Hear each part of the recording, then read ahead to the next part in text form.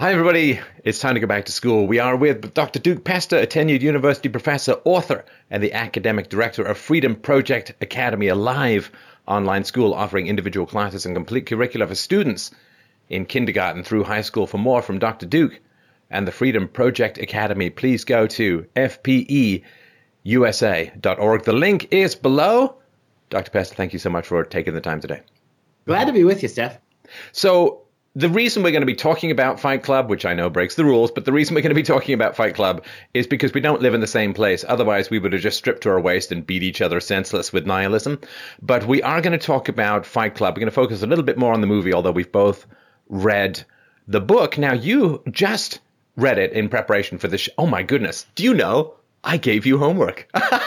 That's so enjoyable to me in a funny kind of way. And like a good little academic drone, I did it. So yeah, for me, this is unique. I remember hearing about Fight Club I was teaching at a small college outside of Philadelphia in the year 2000. And all my kids were buzzing about this movie. So important was it that this little small college actually, about 1,000 kids, they started their own underground fight club. So kids were coming to class with bruises on their faces. And the girls even got into it. They created a club that they called Foxy Boxing. And the girls were pounding each other in the aftermath of this movie. But I never did go back and read it until you assigned me the homework, and I'm glad I did. So, what are your thoughts? I'll just throw my opening gambit on the table, and we can do our usual game of chess here. Well, some might call it checkers, but I'm going to pretend it's chess. I think it really is the triumph of postmodern subjectivity, this movie. The argument that everything is utterly subjective, starting with the schizophrenic narrator himself. Everything is completely relative and relativistic. A lot of people see the movie as empowering, and we'll focus more on, I think more people probably have seen the movie, so we'll more or less talk about that. I think a lot of people see it as empowering, and I ultimately, I think there are aspects of the movie that are very empowering.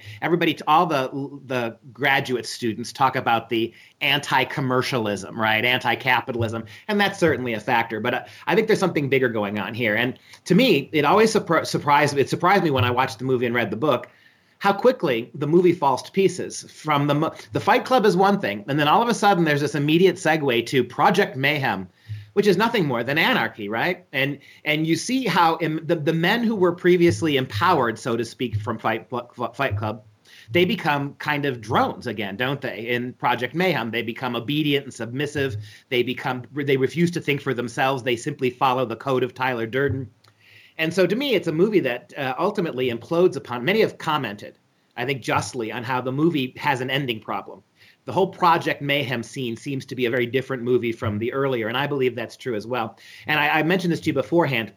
I know maybe you're not as familiar with it, but I know a lot of you in your audience will.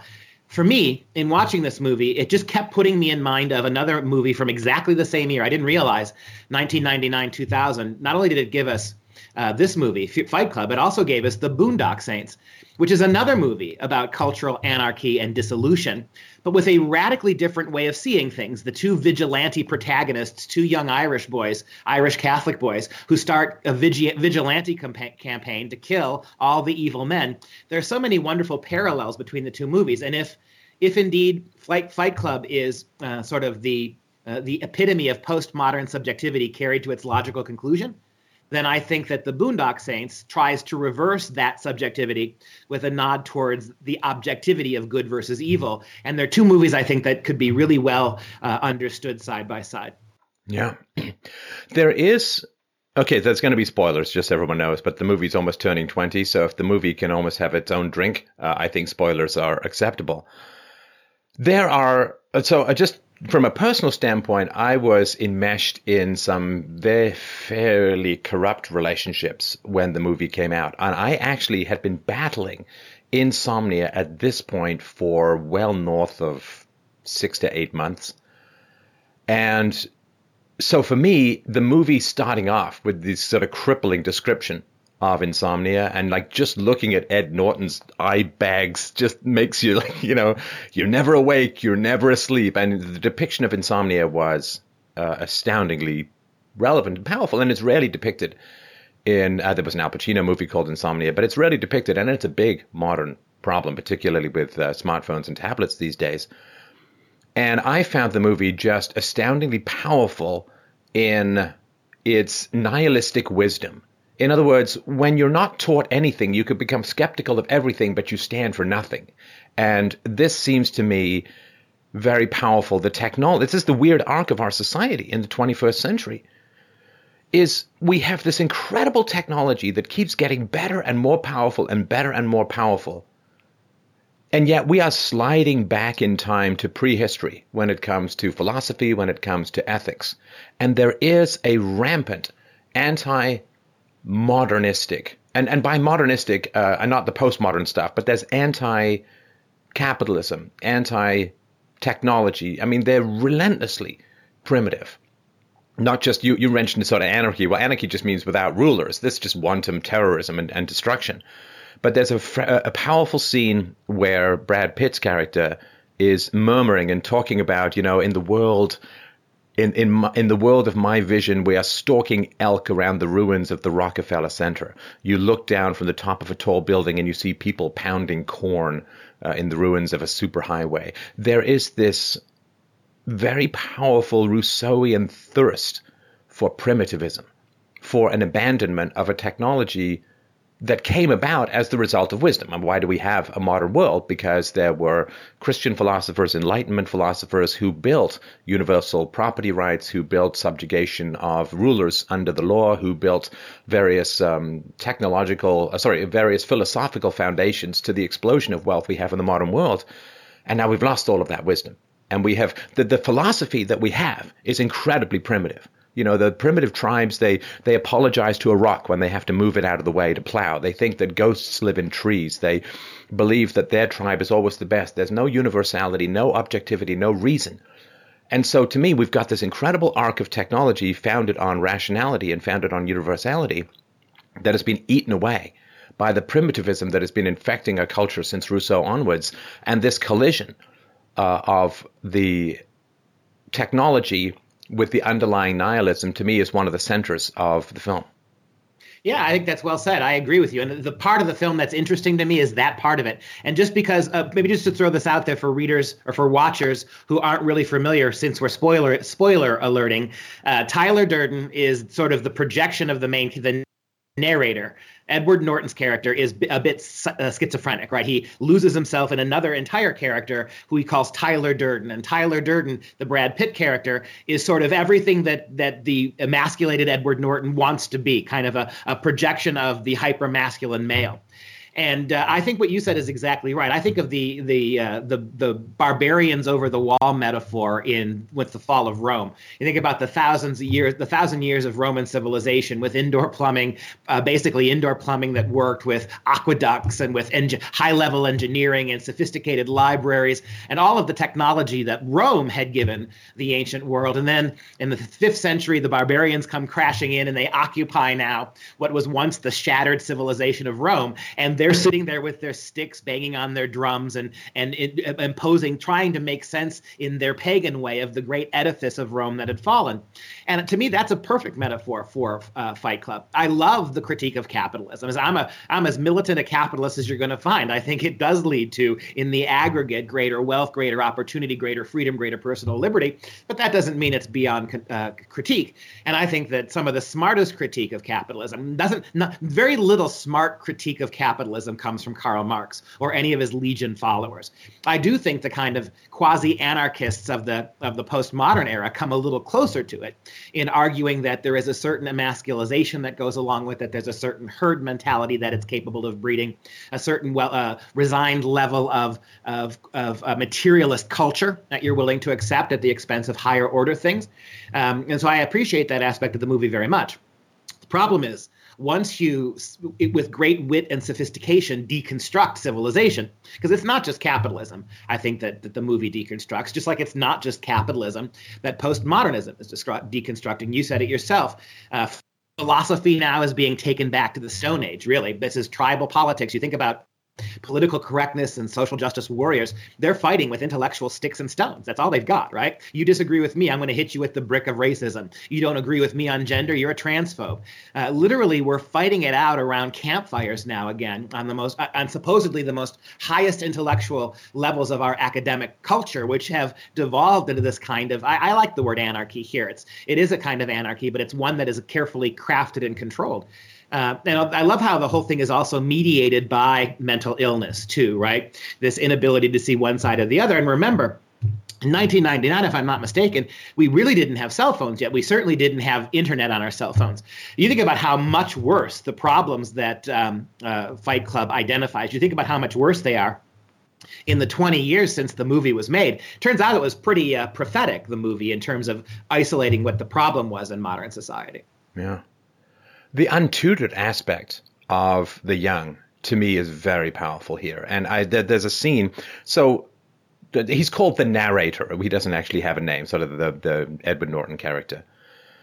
He blows up his own condo, which is sophisticated and technological and so on. And he basically ends up living in a hovel, in a ratty old house. There's it's one of these movies, there's not one burst of sunlight the entire movie. It's all dark and cloudy and rotten.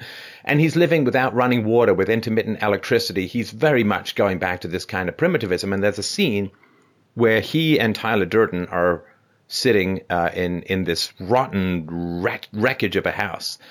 And they're talking about their lives. And you get this kind of opening up. And this, to me, I remember this so vividly, sitting in the theater like popcorn frozen on its way to my mouth, just like jaw dropped. And for me, when intelligence shows up in a movie, it's like this incredible oasis in what is usually just a CGI stimulation of your neurons. And I remember the movie Disclosure, there was some debate about male and female responsibility for the ills in society. I'm like, oh, let's rewind that. That's, so when this stuff shows up, and there's this conversation between two of them, goes something like this. He says, I can't, the narrator says, I can't get married. I'm a 30-year-old boy. I've never grown up. I have no responsibilities. I have no purpose. I have no goal. I have no higher path, no higher meaning. And we now know that it's the same character, but Tyler Durden says, I never knew my father, right? I never knew my father, which is different from saying I had no father, right? Because I never knew my father means I don't have a conceptual understanding of him. And then he says, I graduate from high school. I call him up and he says, I say, what do you do? And he says, I don't know. Go to college. This is the sum total of wisdom that the boomers are handing down. I don't know. Go to college. And then it's like, graduate from college. I don't know. Get a job. I don't know. Get married. And this incredible lack of handing down of any kind of wisdom from the elder generation, who they really just left the young to invent everything all over again. And there's a German writer who many years ago said something like, my parents were neglectful. I raised myself, and like everyone who raised himself, I did a pretty bad job of it. And I think that's the younger generation who have inherited no particular wisdom from their elder generation. Now we can talk about why. Well, the welfare state means that the parents don't pay for negative actions on part of the children, and they don't have to be nice to their kids because they've got old age pensions, and health care, and they don't have to. So some of the family wisdom has been disrupted by status programs. And then there is, of course, this postmodernism where the elder's wisdom is always portrayed as benevolence, as malevolence, as ignorance, as bigotry, and so on. And this astounding emptiness of wisdom, that wisdom just kind of hit the post-war generation and stopped there. And everyone since then has just been trying to invent things and go the entire course of human intellectual evolution, starting from ground zero. Yeah, I think that's exactly right. I see at the universities all the time, the boomer generation, that generation, first generation after World War II, I think, and you're on my generation, Steph, probably did continue it. It's this argument that we spend more time apologizing about our traditions, our culture, our faith, our values, our history, than we do explaining it. If you think about how in basically 20, 30 years, we went from teaching kids the basic truth of American history, right? We taught kids that America was a great but flawed institution. America had done was the best hope for liberty and freedom based on its system, and yet we were capable of bad things as well. That went in a 30, 40-year period from being that America is irredeemably racist, the Constitution is nothing but white supremacist, that the flag is a symbol of hate and intolerance. And so we're not only handing our kids nothing, we're not just handing them nothing, we're handing them hatred and hostility of the kind you see, I think, really manifested in someone like Tyler Durden. You know, the comic, there's a comic, a similarly postmodern comic scene that in pop culture in the 1990s that matches the one you just said about this kind of like, I'm a 30, when the narrator says, I'm a 30-year-old boy, I'm not fit for anything. It's that scene in Seinfeld, also a show about nothing, in which you have George and Jerry sitting at a coffee shop, and they're talking about, we're not men. There's nothing manly about us, right? And they're lamenting in a very funny way what the narrator is relating in a kind of tragic and sad way. And I got a couple quotes from the movie I set aside, and one I think that fits right in what you were saying. About fathers. Absent fathers are huge in this movie, and they contribute to there's a running theme of castration and emasculation through the movie. You think about the Meatloaf character, right? The character played by Meatloaf, who had testicular cancer. Testicular cancer, by the way, is a running theme of that entire movie. Men getting literally diseased in their genitalia so they don't function anymore. Toxic masculinity has rarely had a more compressed analogy. Exactly. Well, and you've got Meatloaf with these big man boobs now because of the hormones he's on. Just a couple of quotes from this. At one point, Tyler Durden, the projection, the masculine, hyper-masculine projection of the narrator says, "Fuck damnation, man. Fuck redemption. We are God's unwanted children. So be it. Shut up. Our fathers were our models for God. Our fathers were our models for God. If our fathers bailed, what does that tell you about God? Listen to me. You have to consider the possibility that God does not like you. He never wanted you. In all probability, he hates you. This is not the worst thing that can happen. We don't need him." And then a little bit later in the movie, this quote that I think ties in with this gender problem in the movie. Tyler Durden also says, "We are a generation of men raised by women.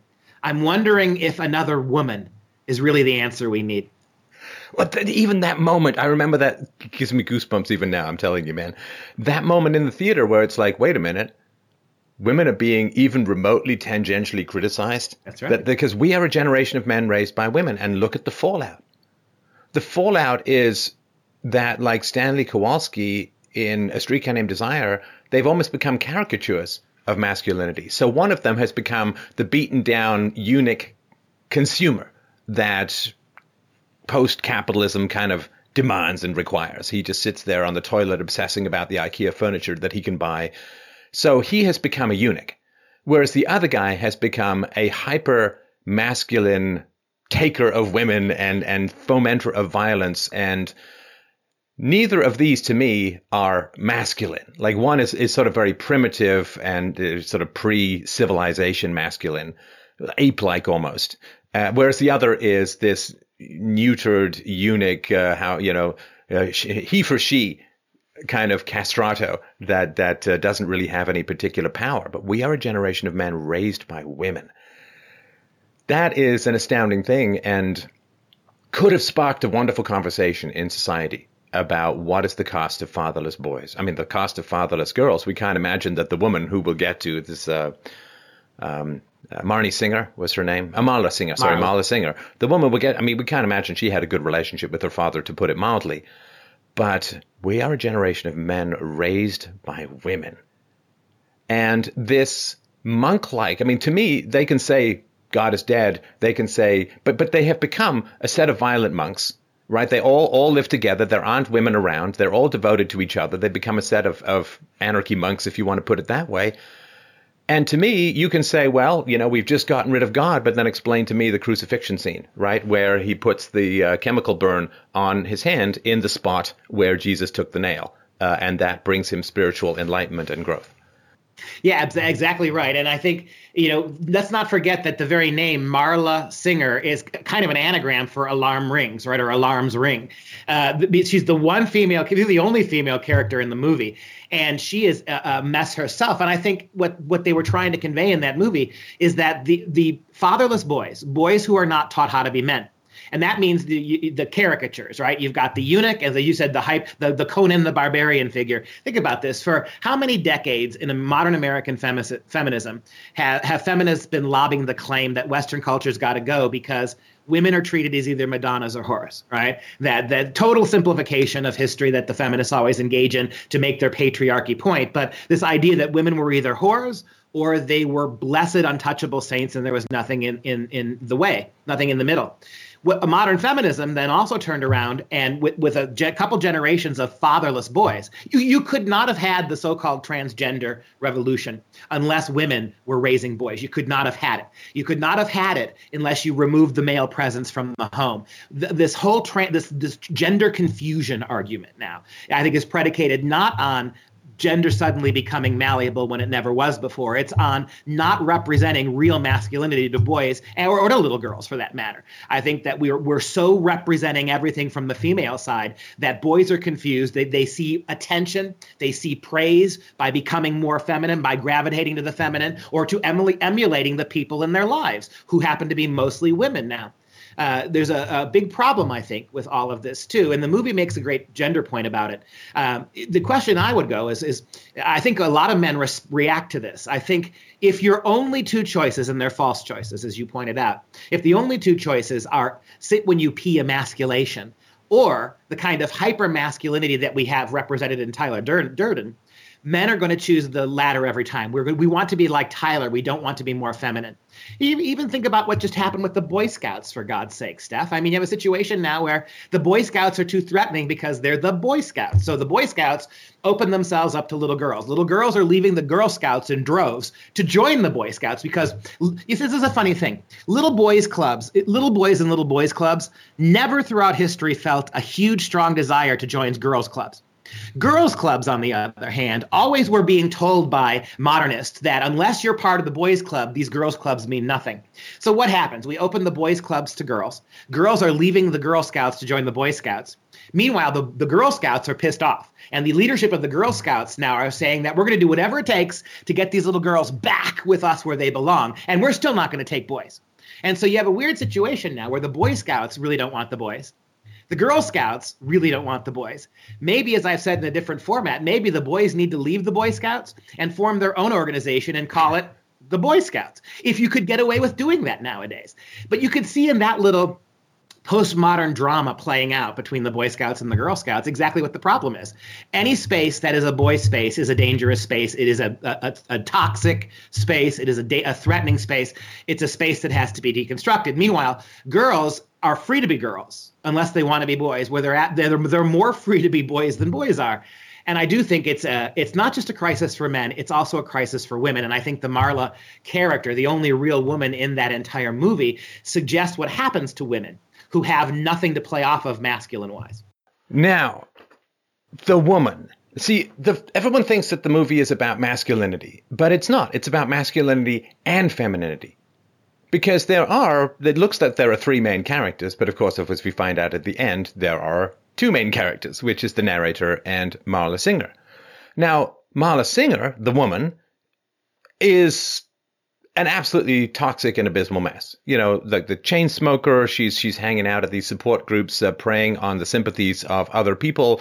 She doesn't have a job. She's a thief. She's undateable. She'd be a horrifying mom. She's wildly promiscuous. I mean, the only thing we don't see is direct drug use. And so she is a completely horrifying human being. And yet everyone says that the movie is simply about toxic masculinity. And I submit to you, my friend Duke, that the movie is also about toxic femininity.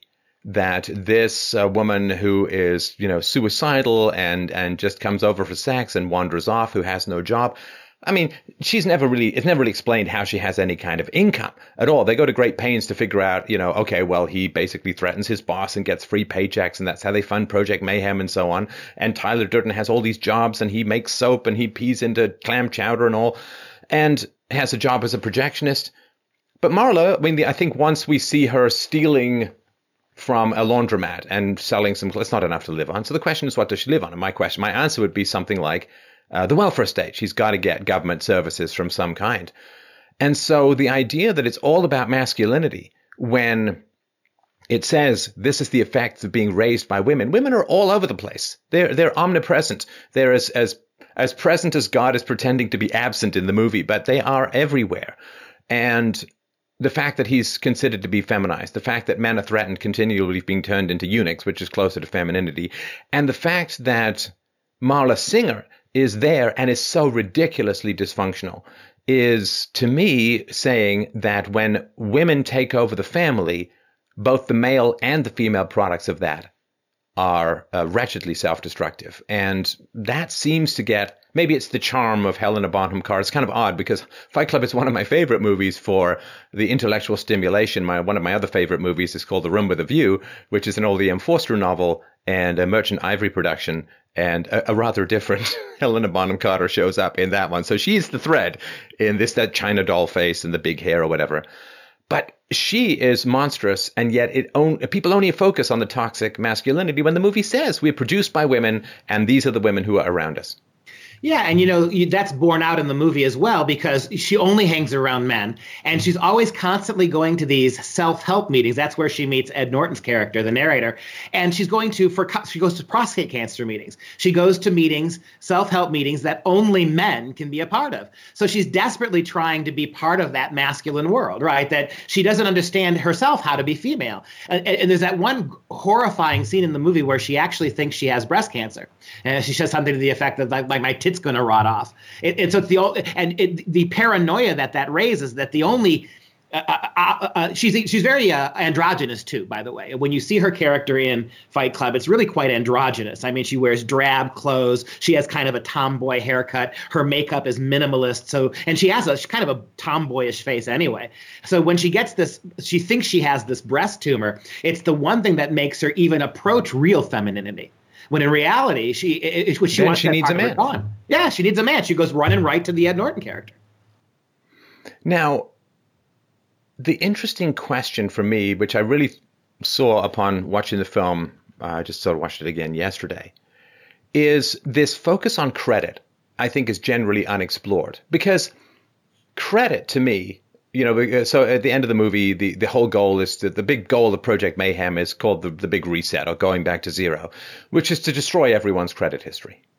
Now, that is kind of fascinating. And I actually think that's a stand-in, because the one thing that has always bothered me, which is absent in the movie, is that there is an entire government structure that over-arcs what we call capitalism, right? Massive amounts of taxation, fiat currency, debt, unfunded liabilities, huge promises made by sleazy Democratic politicians to the open baby mouth yapping of the endlessly voracious voters and so on.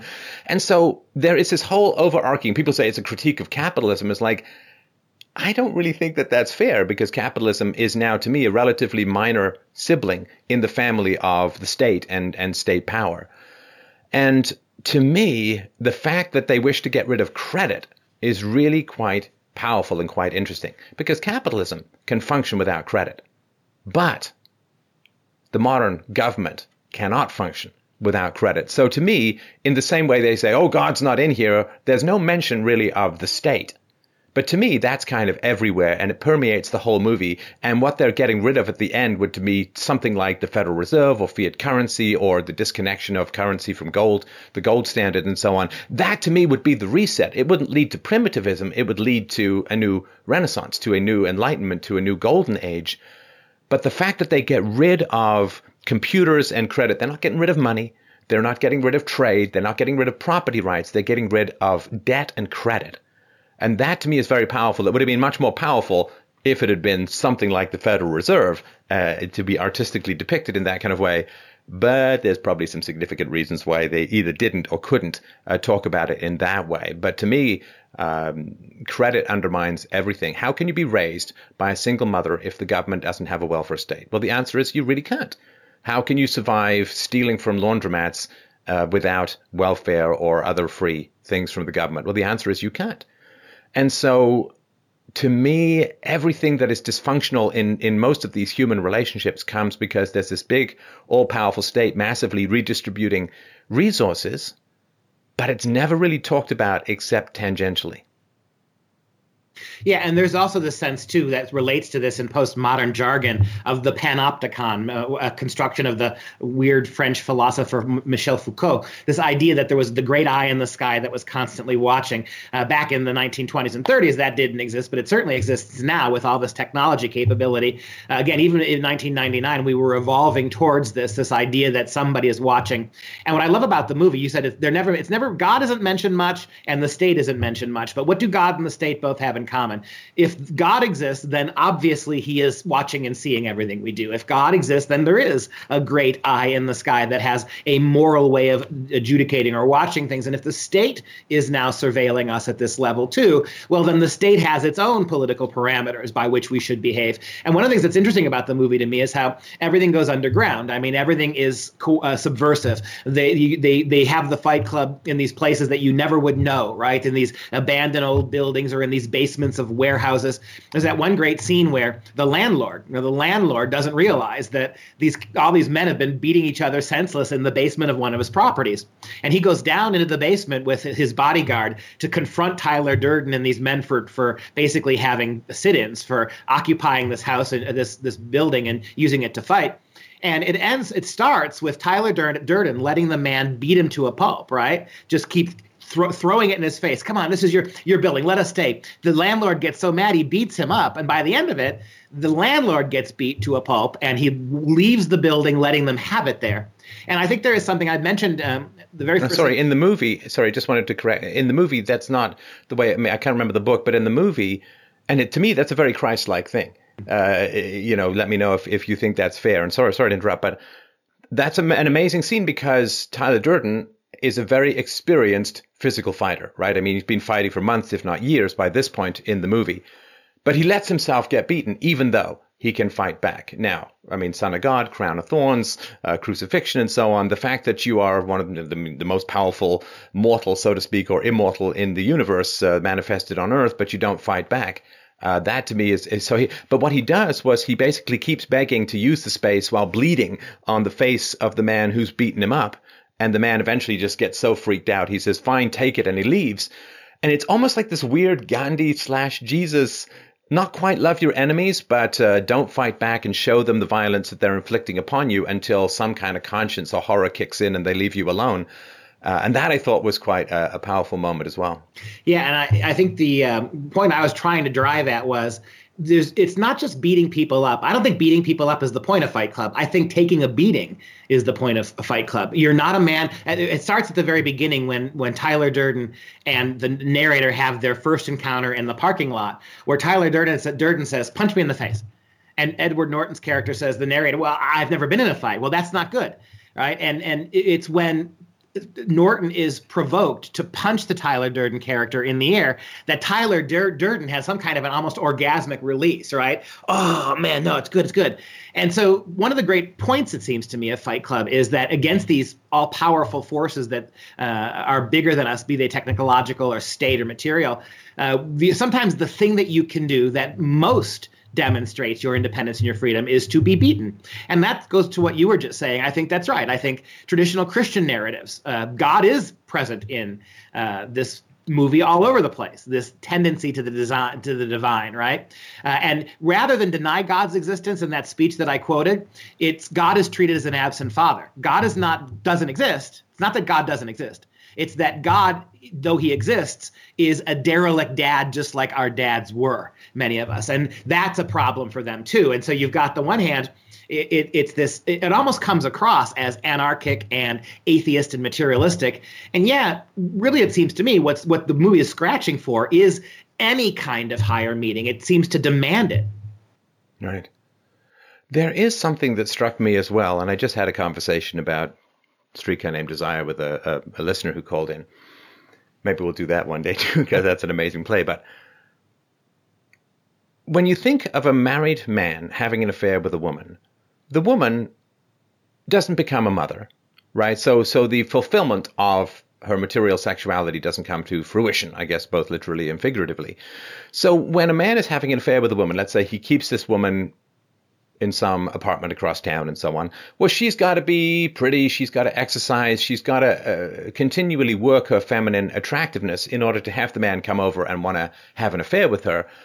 But she never goes from sex object to mother, right? And never graduates really beyond a very early and fairly primitive stage of female sexuality, which is to attract a man to the point where he'll commit with her, where they'll raise children and so on. And the one thing that struck me was, so she becomes almost like a caricature of femininity. She becomes a phase of female attractiveness that just goes on way too long because it's not achieving its object, which is a legal commitment from a man to raise children, to have family and so on. Now, it struck me that these men and the use, and also the woman who's the mistress, she kind of doesn't have a point. Her point is to just wait around for the guy, and she doesn't really have a higher purpose other than to be this kind of extended caricature of teenage female sexuality or youthful female sexuality. And it kind of struck me the men too. The men have no purpose. The question is, why don't the men have a purpose? Why don't they have a higher goal? Well, it's not because they're poor or broke, because some of them have decent jobs. It's not because they don't have opportunity or education. And it's not just because they weren't raised by men. That's a bit of a simplistic explanation. Because if you look at the First World War, think of the number of young men who weren't raised by men because their fathers were killed in the First World War or the Second World War, or you name it. Going back throughout history, there were tons of boys not raised by men throughout our warlike history. The question is, what is really going on? To me, and put forward a little bit of a hypothesis and see if it makes any sense. I think that the women are married to the state, and the men are their concubines. The men are their harem. The men are their little piece on the side, their side dish, their crumpets, or whatever, their man candy, their himbos, whatever you want to call them. And I think that, like the woman waiting for the married man to come to her apartment who's bored and frustrated and is unable to move beyond merely being sexually attractive to the point where she becomes a mother, I think that the men have no purpose. Why? Because the women don't need them. And why don't the women need them? Because the purpose of a man is the two P's, to protect and to provide. And if the women are not facing any danger, then there's nothing for the man to protect. And if the women can get all their resources from the state, there's nothing for the man to provide. And I think this is why they end up in a deep post-Pluto orbit, lost in space, trying to find some way that their lives have purpose. Now, maybe their purpose is just to survive a beating, or their purpose is to go and put a gun to someone's head until he goes back to veterinarian school, or their purpose is to destroy buildings. Now they have a purpose, but it's because the purpose for which men exist, which is to protect, to procreate, and to provide for, has been taken over by the state. And so it seems to me almost like they become caricatures of men and unable to move to fatherhood because they're just not needed. Yeah, I think this goes all the way. There's a strain in this in Western culture going all the way back to the Greeks. Think of Aristophanes' Lysistratus, right? Lysistrata, a play about a group of women who can't stand the fact that their men are away at war, doing both providing and protecting, right? They can't stand it. And so they decide that they're not going to have sex with any of their men until the men stop it and come back home, which ultimately is going to turn the screw the same way you just said. Okay, the men are home, but they're not providing and they're not fighting. So what are they doing then? And so you think about the death of men's clubs and lodges and the Boy Scouts now. Think of the death. It's really the murder more than the death, but I know what you mean. Yes, the brutal assassination of all of those male spaces where men at least could go to be men and to be around men and to have men to talk to and men friends and men models. That's gone now. And so we're now taught, our kids are now being taught to be ashamed of masculine men. They're taught to be ashamed of the deeds of manhood down through the ages. They're taught to believe that the clan, the idea of hierarchy and meritocracy, the idea that there is something special about being packs of men who do man things, this is now considered bad. And the consequences of this are really pretty remarkable and far-reaching. And to me, it goes back to the subjective. I mean, we have done such a profound job subjectivizing everything. We're now working our way through science, right? We've lost the humanities. We've lost philosophy. Religion now has been more or less neutered. What we're doing now is we're taking science as really the last, pardon the erection pun, the last standing vestige of masculine, objective, empirical, hands-on kind of masculinity. And the feminists have kind of a point. The feminists now are attacking science and logic and the scientific method as white supremacy and as phallocentrism and exclusionary. They're right only in the sense that the history of science, as it's been practiced down through the ages, has been primarily a male enterprise. I mean, you could argue all you want that some of this was women not being educated or not being accessed schools. That's true. And yet there is something objectively masculine. I would argue that the objective, the concept of the objective has more comfortable home among the masculine than it does the feminine. By definition, I think the feminine tends to be more comfortable with the subjective. I mean, the emotion versus the reason. These old, long-standing stereotypes, there are obviously lots of exceptions to them. And yet, here we are as we watch civilization crash in this movie on film and what we've seen in the last 20, 30 years. And I still think you go back to it. If you are attacking masculinity, by definition, you are to some degree attacking objectivity and the history of objectivity and the history of empiricism. And when you think about now how, as I just mentioned, on university campuses anyway, you have now scientists arguing that the scientific method is nothing more than a home for white privilege, that the focus on correctness, right answers, being able to get the right answers in math. This is not something to be celebrated anymore. This is a way of discriminating against people who don't get the right answers. There's an article in the news today about a group of feminists actually making that argument, right? That the reason that this is the sociological argument of a feminist. The reason more women don't go into STEM careers, she said, is because STEM careers don't recognize how hard they try. Right? STEM careers only recognize the right answer, the final outcome. That's why it's sexist, and that's why women don't go into it. If we change that, if we give women as much credit for trying, even if they get the right answer, as we give men for getting right answers. Or even if they get the wrong answer. Right, exactly. Then we'll fix it. And you can see what I'm trying to suggest here in a long-winded way about the death of objectivity that comes from, and masculinity is one big point into that deconstruction.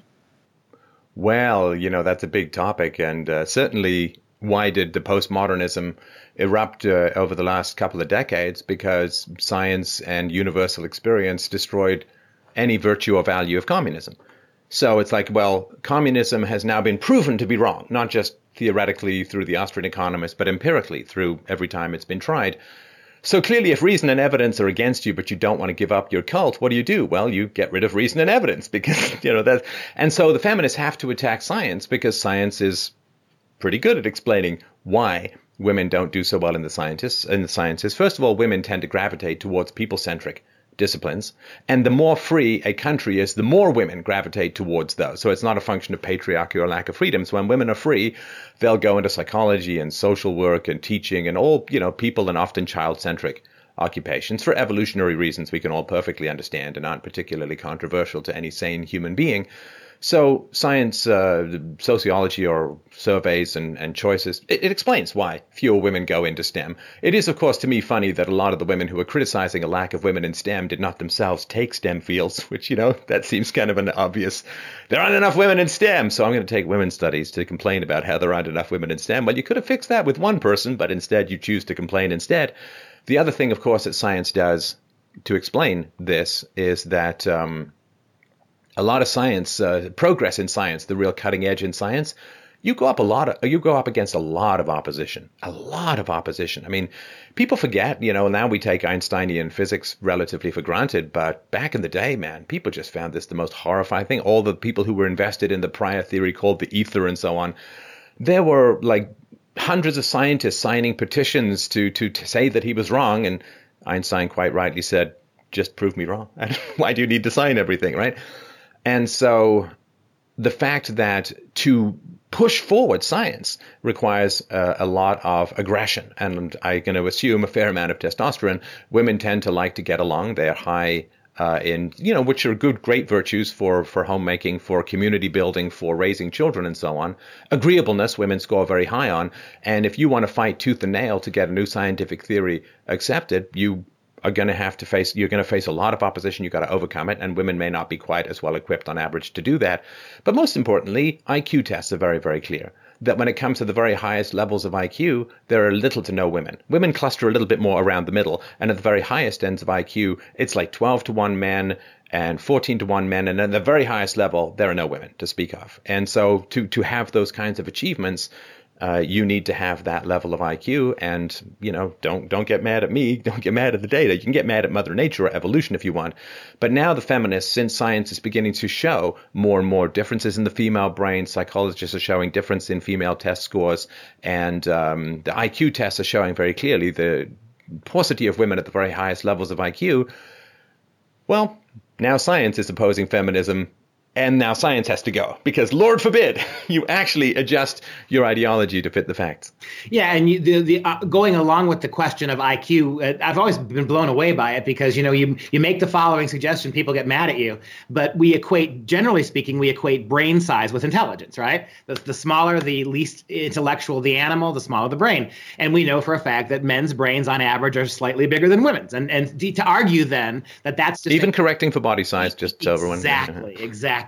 And so, but it's not just the IQ stuff, which I think makes sense at the highest levels, but it's also the lonerism, right? You said that women tend to work collectively. They tend to congregate around other people. Think about all the great scientific discoveries of the last 2,000 years. How many of them can we attribute to groups of people working together? They're almost all of them, exactly, primarily men, loners, right? Rejecting family, rejecting society. Even our crazed scientists, the Dr. Frankensteins of the world, the Dr. Jekylls of the world, are men who are so obsessed and so alone that their sanity, and you see this in Fight Club, right? That the sanity begins to leach over into something much more destructive. But historically speaking, there's that radical lonerism, that radical independence that we see men more acclimate, more comfortable with than we see women being able to follow. And you're right. What's happening now then is that the feminists are not reacting against science. They're reacting against the fact that men are better at science. And so the other thing that never gets pointed out is that women tend to dominate every other area of study. All the humanities, all the social sciences are completely dominated at the graduate and the undergraduate level by females. Females make up the vast majority of psychology students, vast majority of, again, all sociology, English, history teaching, all of that stuff. It's only that one area, the hard sciences, where you see more men. It's the last enclave. And so they're coming after it. Explain to me, Steph, maybe you can. I've never been able to figure it out. Universities I taught at have offered courses in feminist biology. How is that not the oxymoron to end all oxymorons? The idea that women see biology different than men do, and that when you looked at from a female eyes, biology completely transforms itself into something else. But we're taking that stuff real seriously now on college campuses. Well, it's also a way of choking off the reproduction of an entire culture. Because another reason why men tend to excel in these fields is men don't have children. And so the only way to gain equality for women is for women generally to stop having children. It's like, yay, we've achieved equality, and we're done. It's all over because nobody's having any kids.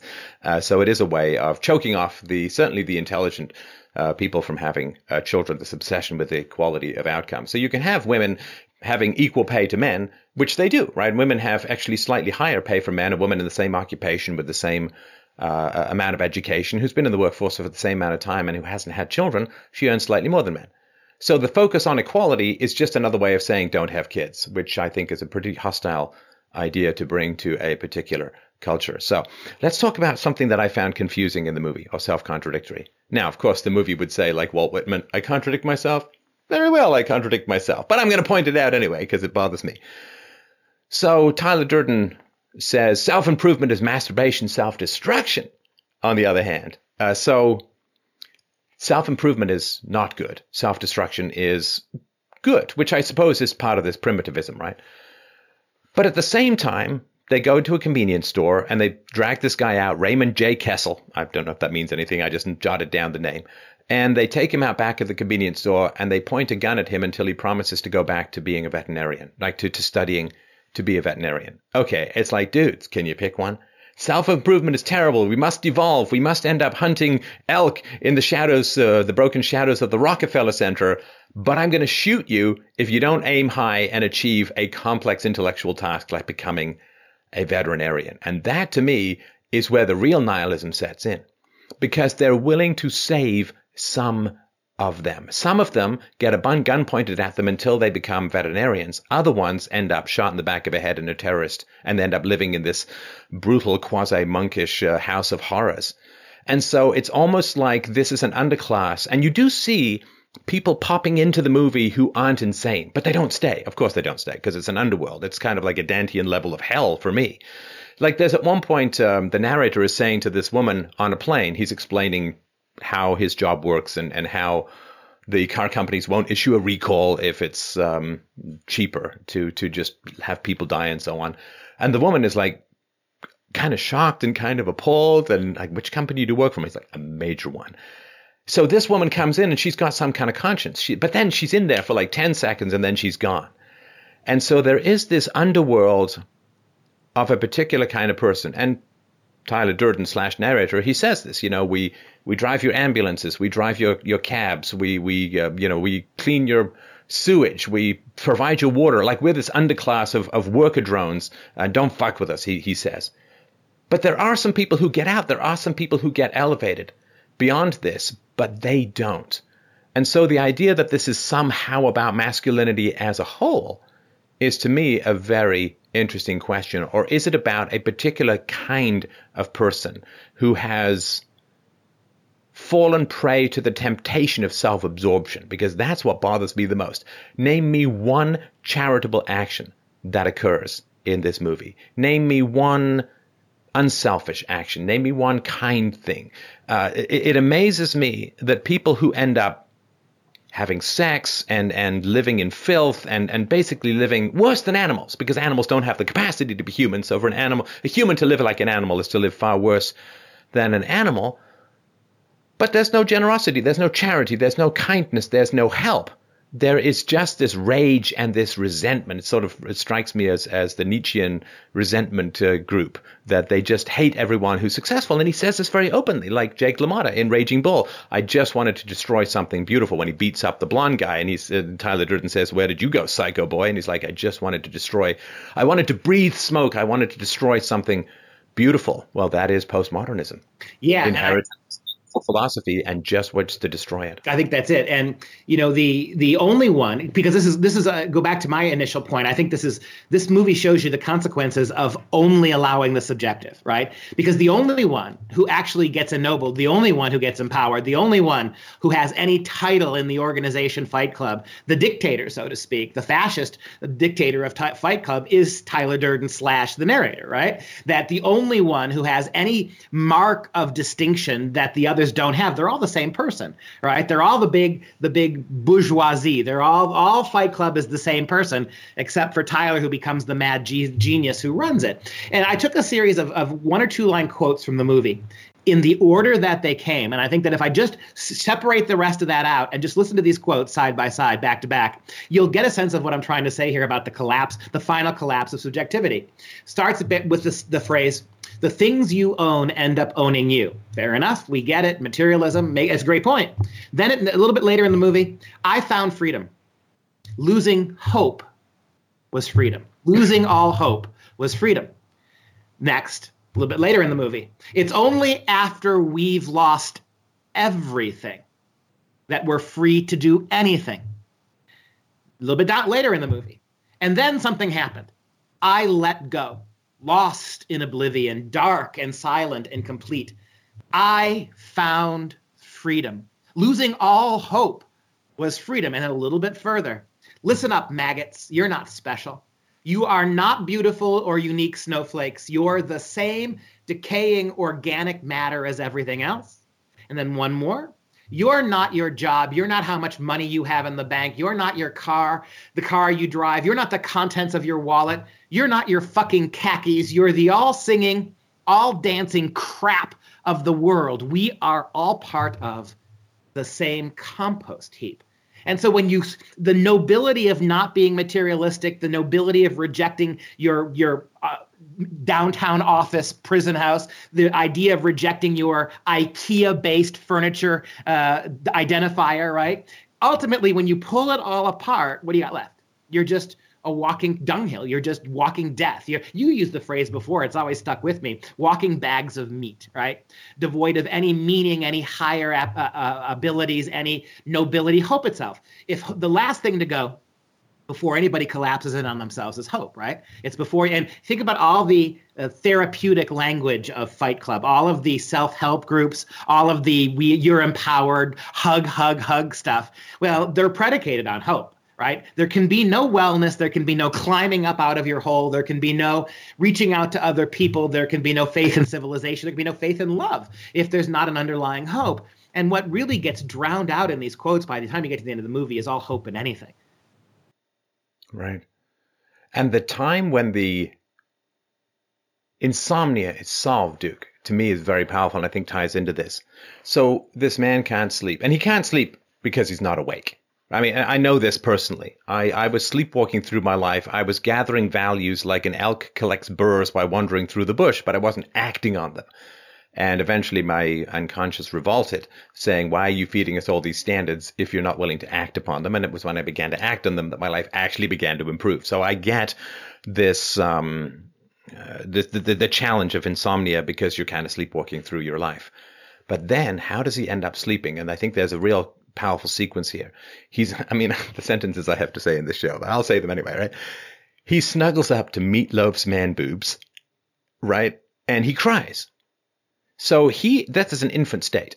He is crying on breasts, on large, pendulous. I mean, the fact that they're hairy, classic rock meat boobs is, let's just put that aside for the moment so I can continue with the thought. So he curls up on a set of boobs. He cries. And then what does he say? He says, babies don't sleep this well. And this, to me, talking about IKEA and materialism and capitalism and mass, something very bad happened to this narrator, and I assume to the writer as well, very early on. A lack of bonding. Maybe they're thrown in daycare. Maybe the mom had postpartum depression. Maybe there was but that emptiness, that emasculation, that non-existence. People who don't have that bond, particularly with primary caregiver, with mom, they grow up codependent, they grow up needy, they grow up schizoid, they grow up unintegrated. And they grow up very selfish. Because he says when you give up hope, you're free.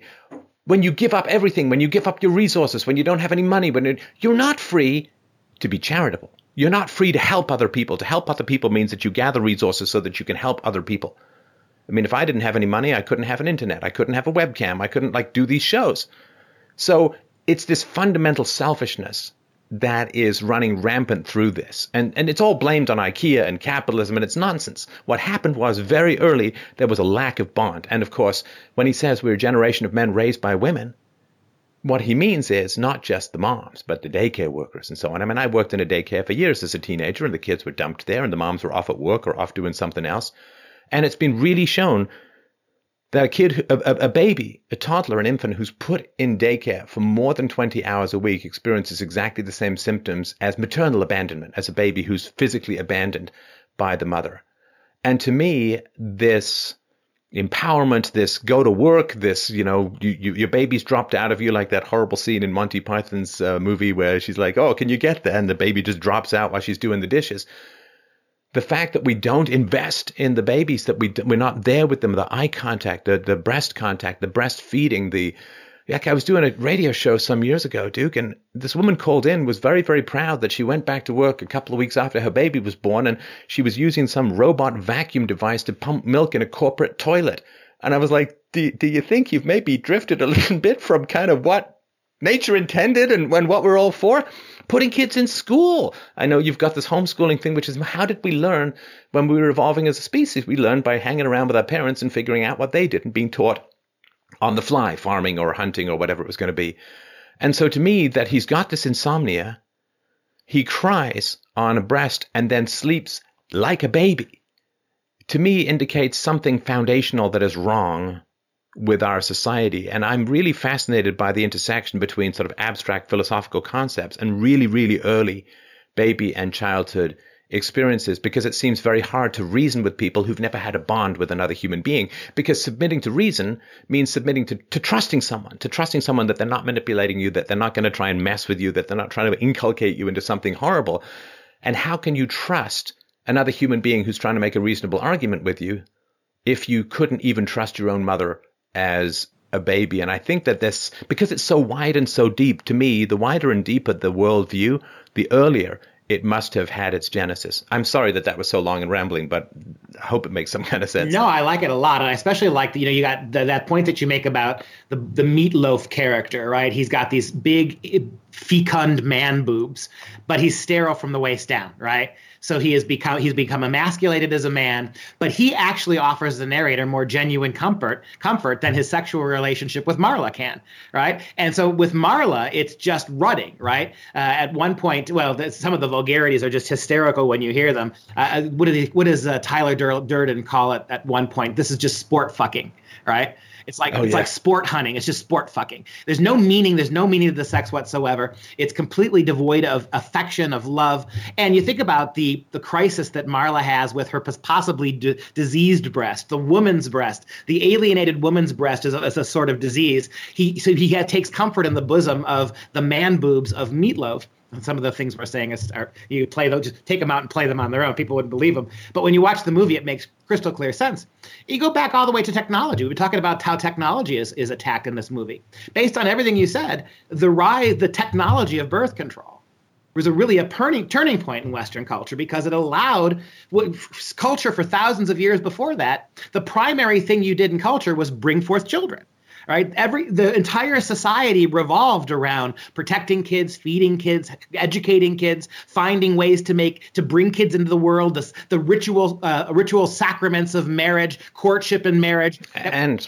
Sorry, a man could not be forced to pay for another man's offspring, which is foundational to evolution, to society, to the need for stability in the family. Now, the welfare state is fundamentally forcing men to pay for other men's offspring, which breaks the whole covenant. That's right. If you're a sperm donor, you pay money, you get paid to give sperm. There are judges that are now finding that you're on the hook. If the two lesbians who give birth to your sperm baby donor baby, they want you to pay. You're going to have to pay money for their choices. So even that's beginning to become part of the law. But you think about the technology of birth control, which basically for the first time said that children were less of a reason for societal organization and more a problem to be solved. Are we surprised that over time that became babies aren't just problems to be solved, but they're tumors? As one young woman in my interim class I just got done teaching told me, right? Babies are parasites. They are nothing until they leave my vaginal canal, she said to me. And so, all right, but babies are parasite, but welfare recipients are just empowered. They're entitled, right? And so, and you think about also logically how the technology of birth control, by definition, had to give rise to the technology of abortion, because if you promise men and women that they should be able to have all the sex they want without any consequences, meaning children, then the minute you find a form of birth control that's not 100% effective and a baby does appear, well, then you got to kill it, right? The technology has to evolve from you already promised them sex without consequences. And so I think that's part of it too. I mean, you think about for both men and for women, the thing about women, it seems to me down through history, is that they were responsible in many ways for civilizing the Tyler Durden aspect of manhood, right? Women were the ones that made sure that there was a healthy masculinity. There were limits to it, right? In some ways, the idea that a woman is supposed to be a place where a boy can cry. There's this kind of socialization that goes on there, different from the socialization that he would get from the father. But when all that went away and mothers became either the deniers of their baby's birth or the surrogate mothers and fathers in the household for the baby, that all got pushed really radically out of whack. And we've been able to find nothing, and certainly not the welfare state has been able to compensate for those two things. And, to some degree, the rap music you think about rap music, angry rap music, right? That kind of it was Tyler Durden before there was a Tyler Durden, right? The rise of rap music in the late 1980s, early 90s pervades exactly the same kind of culture we're talking about in that movie, right? Kind of anarchic and yet oddly seeking a kind of higher association, money driven, but not in terms of money. Money is sort of expressing a kind of manhood, not necessarily in terms of just what it could buy, seeking identity in places that they couldn't find it elsewhere. And we think about how the black family was even much more decimated in the 1960s and 70s than the other racial families. It's a logical kind of outcropping, right? Isn't it? Of what we did to families, what we did to men and women, all under the aegis of progressivism. All of this is under the aegis of progressive gerrymandering of culture. Well, and of course, progressivism is regressive, and this is openly stated with the primitivism. It also struck me, of course, the movie was made before 9/11. Watching the buildings go down is quite powerful in that sense as well. But it struck me as kind of contemporary as well, because I think men who have no purpose, men who can't get married, men who don't have children end up turning to violence. I couldn't help but think of the hordes of sort of young fighting age migrant men that are being imported into Europe, who aren't going to have much purpose, who probably aren't going to be able to get married, not going to be able to have kids. And marriage and children lowers testosterone, it civilizes men. And there is a feral element to this movie where it's like, I have to have some purpose. I have to have some purpose. And we need that. We need that to get through the slings and arrows of outrageous mortality. We need a higher purpose that keeps us grounded and focused and allows us to overstep the things that life inevitably and people are going to throw in our way. And that, I think, is the splitting, the false self. All of these things are, when they say self-improvement is masturbation and so on, I kind of get what they're saying insofar as self-improvement for what? Having an identity for what? Going to school for what? Because, the narrator did go to school and he got a job that's fairly professional, kind of gross, of course, but that just goes in with the whole aesthetic of the movie. But no higher purpose. And the movie's flailing around for some kind of higher purpose. The Fight Club is not enough, which is why it has to escalate to Project Mayhem, because the problem is not personal. The problem is societal. And so the destruction of credit, the destruction of debt, which again I view as sort of the destruction of fiat currency, which renders men to be useless and pointless, but it is a higher purpose that ends the false self, the manipulative self, the selfish self. Because however wrong it may be to blow up these buildings, it is something more than just, can I survive getting beaten up? It is a larger purpose. And this idea that there is a larger purpose that allows us to overcome our selfishness and pettiness. And selfishness and pettiness is perfectly fine when you're a child. It's kind of where we all start from. But this elongated childhood that just goes on and on and on these days for decades, I think does produce a real sense of frustration. And the easiest higher purpose is violence. I mean, tragically, that is the easiest. All of the other higher purposes, Christianity or philosophy or devotion to the poor or helping the sick, well, they're all difficult and complicated. But violence is just something that is an illusory higher purpose that really makes people feel like they're achieving something when they're not. I think that's right. I think that you want to talk about why it's young, primarily Caucasian boys in this culture who are shooting up schools. That's why, right? I mean, it's not what young white boys are now experiencing. You could argue is what different minority groups through the history of America, the Italians, the Irish, when they came over, blacks. But right now you have this young boys, particularly white boys, being told in kindergarten, first, second, third grade that they're responsible for the world's problems, that all that's wrong with the world and gender and relationships is because of white men. And so these kids grow up, they've been completely disenfranchised. They already live in a culture that there is no higher ideal of anything. They're being told that they should stop being boys and be more like girls. There's no place they should be allowed to associate with other boys. And then we wonder why they lose it. And they, like you said, they default completely to violence. I think that's one of the lessons of Fight Club. When you can strip all kinds of civilized masculine ideals from men. But what you can't strip from them in the final analysis is the primal nature of maleness, which is to hunt or to protect or to lash out, right? And so if what we're really doing as feminists, as a feminist society, as a progressive society, is not reshaping men in the role of women. We are stripping away thousands of years of ornamental civilization. Men being worked to channel their aggression, their testosterone, their need to pursue, their quest for dominance in socially acceptable ways like science, right? To conquer the mystery of the atom or seek that aggressive cure for cancer. You've stripped all that away now and told men that they're not welcome, and that their historical contributions to this were in themselves racist and sexist. All you leave them is the violent impulse, right? It's like the dog reverting back to the wolf at some point. You beat a dog enough, you starve a dog enough, you ignore a dog enough, sooner or later that dog, you're going to get the wolf, right? And that's what's happening here. And the more the wolf appears, the more the feminists double down, right? And if I may, I mentioned the movie The Boondock Saints. Just a quick little segue here. Similar situation.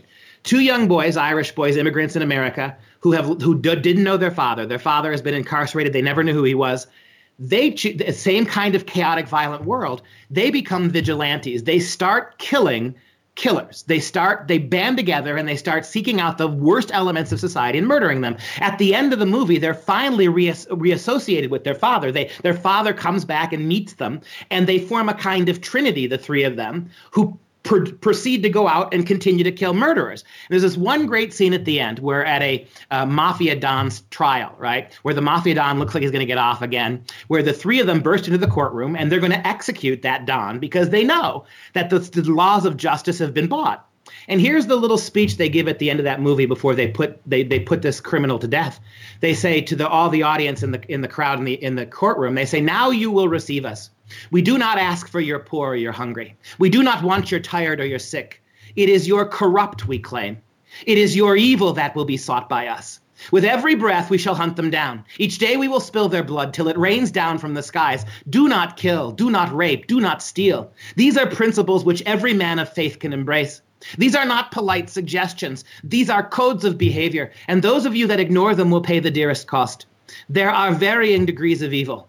We urge you lesser forms of filth not to push the bounds and cross over into true corruption, into our domain. For if you do, one day you will look behind you and you will see we three, and on that day you will reap it, and we shall send you to whatever God you wish." And again, the violence is there, that same tendency, but these kids, these abandoned kids, immigrants in a country that they thought was going to be a salvation, that they see the corruption of all the institutions, they do something very similar. But rather than fighting each other and pounding each other into nothingness and creating a masturbatory, and people have, and maybe you can comment on this, people have long commented on the almost eroticism of Fight Club, almost the homoeroticism of what goes on in Fight Club. All the women gone. Why is it that you have to fight without shirts on? There's all sorts of people who have talked about that aspect of it. These boys in the Boondock Saints, what they do is they turn back to what you said, those larger structures of civilization. For them, it's partially it's their Roman Catholicism, right? The opening scene of the movie has the two boys sitting in church and the priest is giving a sermon. While he's giving his sermon, the two boys get up, walk right up to the top of the altar, and everybody's just watching them. They go kiss the feet of Jesus on the crucifix behind them, and then they walk out of the church. And the whole time, the priest is delivering a sermon about that case in New York City in the 1960s where a girl was being murdered and everybody ignored it. And as they're walking out the front door, the priest is intoning, "Now we must all fear evil men, but there is another kind of evil which we must fear most, and that is the indifference of good men." And I think, to me, that it puts a wonderful spin. It same kind of a world, but these guys in the Boondock Saints ultimately object for a form of masculine objectivity where you can't really find it in the schizophrenic, mad world, postmodern world of Fight Club. Yeah, I mean, this homoerotic stuff I find is a pretty dull and bland analysis. It's like if two men get along, it's a bromance, and it's like, oh, two women get along. It's like there's another great line from Seinfeld where Elaine is talking about having some friends over, and he's like, "Oh, so you're having some girlfriends over, so you're going to strip down to your bra and panties and have a tickle fight?" And she's like, "You really think that's what women do when we're alone together?" He's like, yes, I do. And it's like, no, I mean, not all women who are feminists want to have sex with each other, and not all men who get along. It's not a homoerotic thing. I mean, it's partly just an aesthetic. Plus, I mean, if I had Brad Pitt's body, you couldn't nail a shirt to my body. I'd just be walking around in minus 20-degree weather with those kind of abs. I mean, I'm sorry, it's just the way it would roll. But no, I think that the homoerotic stuff, I think, is fairly strongly overblown. Wait, what was my other thought? We'll edit this part out because I hate to vamp until my other thought comes back. So it was Boondock Saints. Oh yes, okay. I think the reason why there's this male club is that in the modern world, men don't really trust women a lot, or a lot of men don't trust women a lot. And the general argument goes something like this, which is women have married the state and we have natural deference for women in the West because we don't have arranged marriages, and therefore women have to choose you, and therefore men have to, like those birds, the male birds who they build these elaborate nests so that the female birds will allow them to mate, and the male frogs that fight with each other so that the female frog will mate with them, and so on. the men's behavior is largely a shadow cast by the demands of the feminine. And that's perfectly fine. And I think it's a great thing to have. But when women have the power of deference and combine the power of male deference with their own hypergamy united with the power of the state, you get a gynocracy. You get a female dictatorship, or a chicktatorship, as I've called it in the past. And so the fact that women do have so much power in the modern world because they have deference from male politicians and they give deference from academia, and the women are a wonderful effect. It's been really studied in psychology to the point where this penumbra of virtue surrounds women as a whole, and the fact that female teachers regularly mark down boys pretty savagely is not considered bigotry. If it was white teachers marking down black students, it would be, everybody would go nuts and so on. And so I think, like, whenever I have a challenging call on a listener conversation with somebody who's having difficulty in a marriage, you know, the comments are pretty endless below, like the MGTOW comments and the comments of like, well, you know, you can get married and, you know, she can at any time, she can snap her fingers, have you thrown in jail and take half your stuff. And that's pretty alarming. And so I think it's kind of interesting that he actually falls asleep on a male breast. He has Marla Singer's breasts, I mean, somewhat breastlets to fall asleep on, but he doesn't because he can't trust women. I think he can trust a male, and that's why he can fall asleep on a man's breast, but not a woman. And so I think that this lack of trust that is kind of everywhere in the movie, lack of trust of male authority figures. Well, my father told me to do this, but he didn't really know what he was talking about. And that to me is part of the seductiveness. And one of the reasons why the movie resonates with me so much, and maybe it's just this satanic temptation, Duke, but man, it's kind of tempting sometimes, isn't it, to just fall out of the complexity of your complicated life? You know, I don't know about you, but man, sometimes I'm like, I don't know, I'm working through my 4th day of taxes or something like that. I'm like, man, I just want to hit an animal with a brick right now. Like, you know, like it's tempting. It's tempting. This let go and you won't have any possessions and you can live in a rotted house and you can do anything you want. And like the people who ghost, the people who just kind of go way off the grid and don't participate in society, there's a real temptation to that primitivism because this modern life is so bureaucratic and it's so paper heavy and it's so can't do this and can't do that. And there also aren't any clean damn fights these days.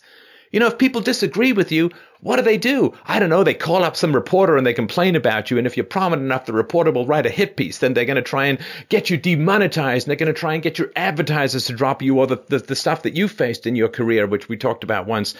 There's not any clean fights. Like, I really disagree with you. Let's have it out verbally. You know, let's just face each other or let's just have a duel. I mean, I know it sounds kind of ridiculous, but it did solve some problems and it kept a lot of people fairly civilized. So now everything's so slow. You got a problem with someone, well, I guess you can call a lawyer. And what was it somebody was saying on the internet the other day that if you want to run a libel suit against a major media company in America, it's going to cost you $1.5 million to bring it to trial, which means basically they have the license to print slander and there's nothing that you can do about it. And so all of our conflicts have been so buried under bureaucracy. And I'm not saying that we should wake up and just take clubs to each other. I'm not talking about that at all. But there's got to be somewhere in between Fight Club and, you know, that Dickensian, I know it's from Hamlet, the law's delay. I mean, Shakespeare found it so frustrating to work with the law, he put it in Hamlet's most famous soliloquy, the law's delay. And there's a whole bit at the beginning of a Dickens novel about how ridiculously complicated some inheritance is and how long it goes. We have this weird, sticky, gooey, nothing web where we just can't have open and clean conflicts with each other that don't last years and cost millions of dollars, where people don't like. I'd rather a duel. I don't want this drip, drip poison stuff or this, like, I don't know. It's just kind of weird. So I can understand, and I feel tempted on occasion by this, let all this civilization go. Let's devolve, because at least we'll get some stuff done.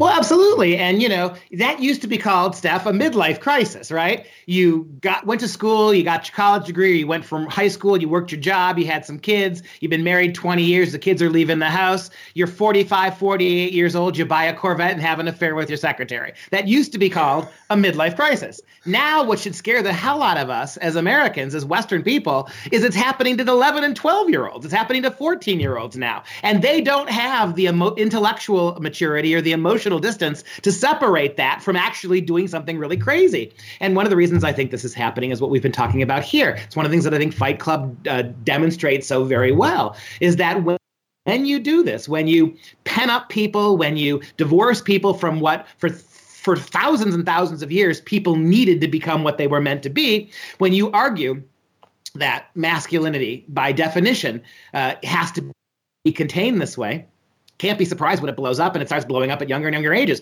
And you talked about this before too, when we're the beginning of your comment there about I agree with you. I think the homoeroticism is completely projected onto the movie. It's a way of further emasculating men, right? From the feminist. And men can't get together without being called gay. Right. I mean, that's just a way of making sure that men don't have friends, companions, and supporters. Bingo. Any man who's more comfortable in the presence of himself or other men must, by definition, be gay. And it's white professor, oftentimes white male professor feminists who are making this argument, right? And don't forget how quickly they'll throw the slur at you if you question any aspect of homosexuality. That's because you're a closet gay. This was what they do.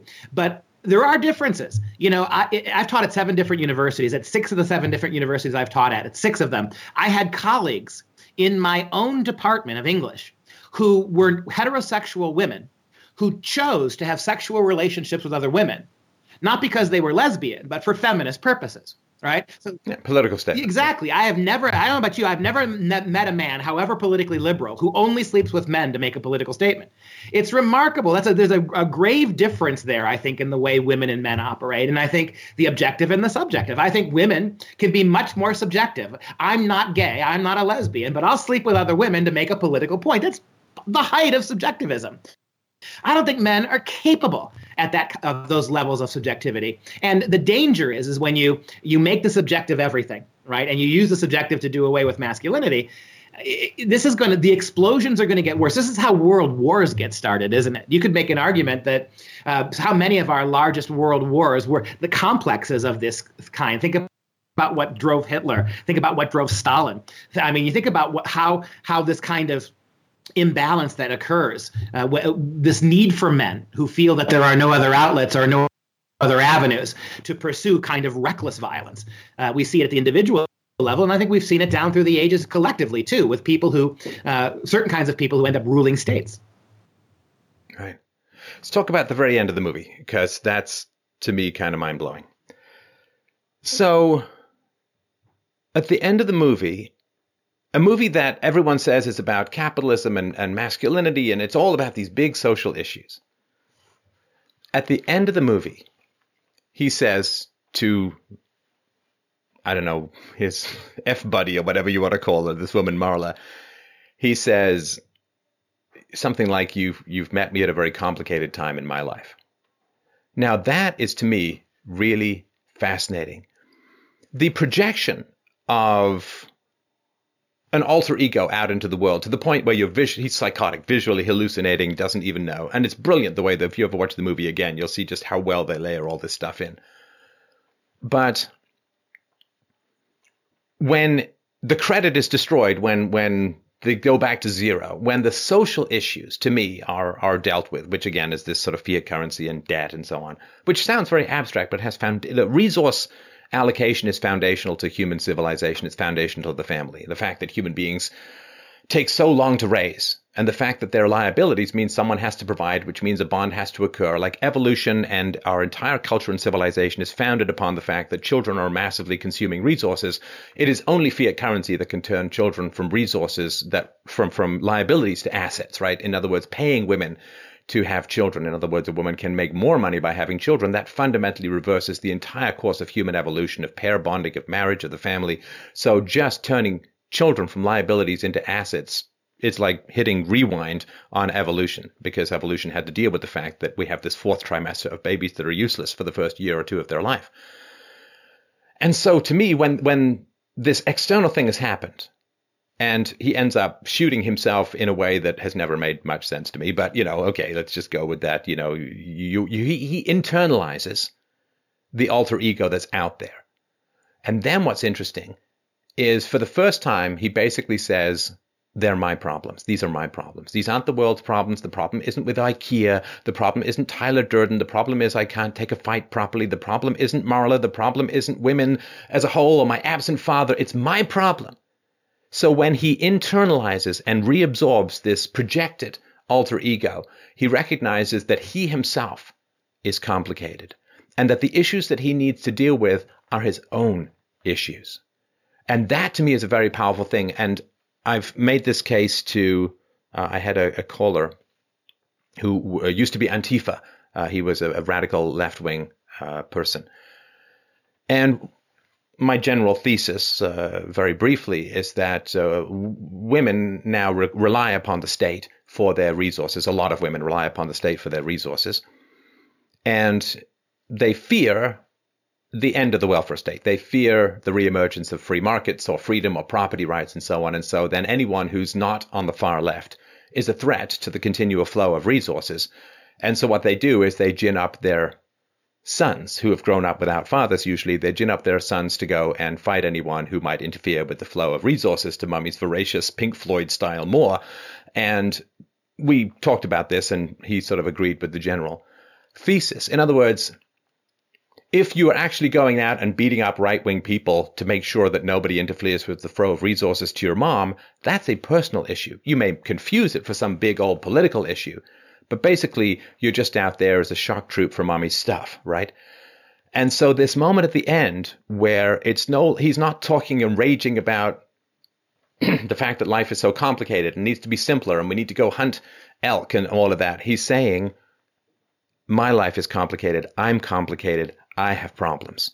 And that to me is a very, very powerful thing. And I say this not because there aren't social problems we need to deal with, but the only way we can deal with them effectively is to make sure it's not our own personal problems that are masquerading as an obsession with social problems. I mean, how on earth would a 17-year-old care so much about the welfare state? I mean, it's not. It's his mom who cares about the welfare state, and she's priming him up to go and make sure that the resources keep flowing. And so when you look at yourself and you have dealt with your own issues, then you can approach social issues from a much more objective standpoint. So you're not a marionette for somebody else's needs or preferences or requirements, but you're actually able to look at things relatively objectively and come up with rational solutions. And I think that bit at the end where he internalizes his own rage, his own frustration, he actually says this repeatedly. There's this little, and I remember used to read this in Reader's Digest, I am Jack's frustrated rage and so on. It's like he's actually externalizing even his own emotions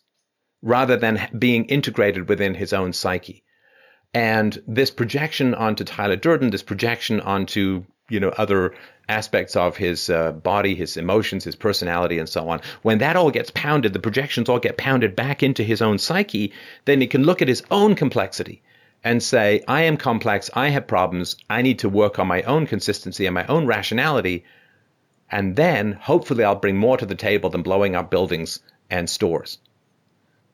I think that's right. I think that moment at the end of the movie where he kills himself, ironically, is the only objective moment in the entire movie. And I think it's very chilling because notice what he does. When he kills himself, he shoots himself basically through the mouth, not through the brain, where he's imagined all this stuff, where all of his subjectivity is originated, his whatever disorder he has. He shoots himself through where language. He talks, right? In other words, he's talked himself into this. And I believe this profoundly. You absolutely have to have objectivity to be able to recognize subjectivity. If there is no objective place from which you can view the subject, no objective place where you can view the subjective, that's mental illness. That right there is disease. That's insanity. Which is why there's the old saying that if you think you're crazy, you're probably not. That's exactly right. And this is the single gravest problem Western culture faces. It's not North Korea. It's not global warming. The single biggest problem we face is this. We in the West have decided that there are no objective places to stand and view anything. And because of that, what do? We are prioritizing, we are giving into subjectivity, and we're thinking we can remake reality through purely subjective gestures, right? That somehow if we force science to stop being science in the name of making it more diverse, that diversity will be better and science will be better. It won't. And you could apply this to gender, right? Ignoring the fact that there are biological male and female, get rid of that obvious objective fact and manufacture 76 different genders. We think we're being kinder to people and more tolerant. We are not. And so to me, and as both of us being philosophers or people who pride ourselves on trying to be philosophers, it's the death of philosophy, isn't it? If there is no objective place, and now again, simply recognizing an objective place from which to view subjectivity is not the same as arguing, right, that there is only objectivity. It is to make sense of the subjective nature of life in this world as a Christian, I would say it's a fallen world. I can't be completely objective as a Christian about this changing world, but I have a higher objective post from which my Christianity allows me a solid foundation from which to view subjectivity and allow myself to navigate it through choices, right? But in a world that increasingly has lost faith in its country and faith in its God, faith in its educational institutions, faith in the power of truth generally, we have no place to stand. And so insanity looks a lot like madness to people who are also insane. We need that objective space to make sense of the subjective, and we don't have it anymore. Yeah, this diversity thing, boy, one of the biggest bait and switches in human history. Because I thought diversity meant, okay, we can all look at the same picture and like you and I looking at the same movie, coming up with interesting arguments and perspectives and enriched thereby. I thought that's what diversity meant. Turns out, funny story, diversity meant diversity of sanity. It meant diversity of rationality, which is not. There's rational and there's irrational. There's sane and there's insane. And saying, well, we have to be inclusive of insanity and anti-rationality, that's not diversity. That's destruction. You know, I don't want, if I take my car in to get fixed, I don't want the diversity to be, hey, half of our employees will fix your car. The other half of our employees will set fire to your car because we value diversity. It's like, no, I don't mind lots of different people figuring out how to fix my car. But can we have fixing my car as the one thing that's not a diverse objective? Because that's kind of what I'm bringing you the car for. It's the same thing with civilization. I didn't think that Western civilization, the diversity was going to mean, hey, we're going to bring a whole bunch of people and we're going to train them to really hate Western civilization, and we're going to teach them to hate white males, and it's going to teach you to hate Christianity relentlessly and incomprehensibly. And it's like, that's not really what was on the label when it came to diversity, but it seems to be what's actually happening. It's one thing to say that there are male and female objectively, but we can interestingly look at how abstracted it can become, right? Some men are less masculine, but always without getting rid of the fundamental concepts. I'll never forget, I was 18 years old. I was at the New York Museum of Art, the Metropolitan Museum of Art in New York City with a friend of mine, also about my age. We were college kids. And we had just left the Renaissance galleries, right? How hard the great masters worked to recreate objective truth, how they were about line and how they were about the vanishing line and how they were creating depth in painting through physics and all that stuff. And then we entered one of the modern galleries. And after looking at a Michelangelo here and a Raphael and a Titian there, we entered this room where there was this big canvas, purely white, big, huge canvas of just white space and one red dot in the middle. And I will never forget the argument I had with him. I called it crap. He got mad at me because I was not being beauty is in the eye of the beholder. Art has no value, no rules. It's purely subjective. And I kept arguing with him about this. And it was maybe my first real encounter with this kind of this perverse liberal type of thinking, right? For him, that the value of a painting was less than its diversity, right? This is a different kind of art. It's not better or worse than what you just saw. And I kept pointing out to him, when we were in the Renaissance gallery, do you see the use of brushstroke? Do you see the use of perspective? All that stuff. Those guys used to be anatomists. Exactly. They used to open up cadavers to figure out how the ligaments and the muscles work so they could better portray them under the skin, as opposed to, oh, look, I made a dot. And if everything is subjective, why is there a gallery? Exactly. Because the gallery says this art is better than the art that's not in here. This art is more important than the art that's not in here. Why can't I just take a piece of newsprint, stick it on a frame, and go get $3 million? Well, that would be crazy. The very fact that there's an art gallery is saying that art is not subjective, that there's ways of figuring out which art is more important and better than others. There was a feminist artist in the 1990s who actually sued that museum, the Metropolitan Museum of Art.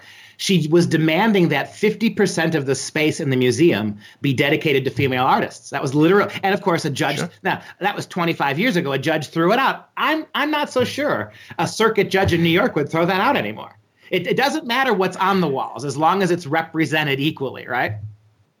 I guess if it's a hole, not a dot, maybe that changes the whole equation. All right. Well, thanks very much, Dr. Pesta. Always a great pleasure to chat. I will certainly recommend that people watch Fight Club. It is a masterclass. I wanted to mention, too, the acting is staggeringly good. Brad Pitt has never been better, and I guess we haven't seen that much of Ed Norton lately. He was a fine actor, but the acting is fantastic. So I would certainly recommend the movie. I also wanted to recommend fpeusa.org. This is the live online school that Dr. Pesta is the academic director of. It offers individual classes, complete curricula for students in kindergarten through high school, and check it out, fpeusa.org. A great pleasure, my friend. Thank you so much, as always, for your time today. Have a good day.